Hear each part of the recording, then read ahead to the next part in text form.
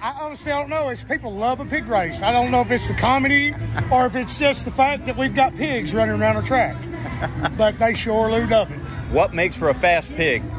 One that loves cookies. That's the key. That's what the magic is the cookies. So they chase the cookie? Yep, they've got an awful sweet tooth.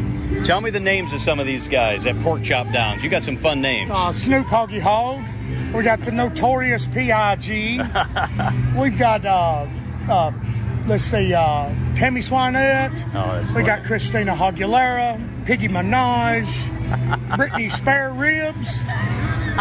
That group, which is the fastest? I seen Brittany run with no clothes on practically in Vegas. Yeah, she's pretty quick now. She is. Old Piggy Minaj, she's pretty fast too. Yeah? Yes, sir. I got a co-host. His name's Greg. Yes, sir. I wonder if we can name a hog after Greg. Well, we can try to come up with something. What would be a good name for a hog after Greg? Greg the Great Boar. Greg the Great Boar.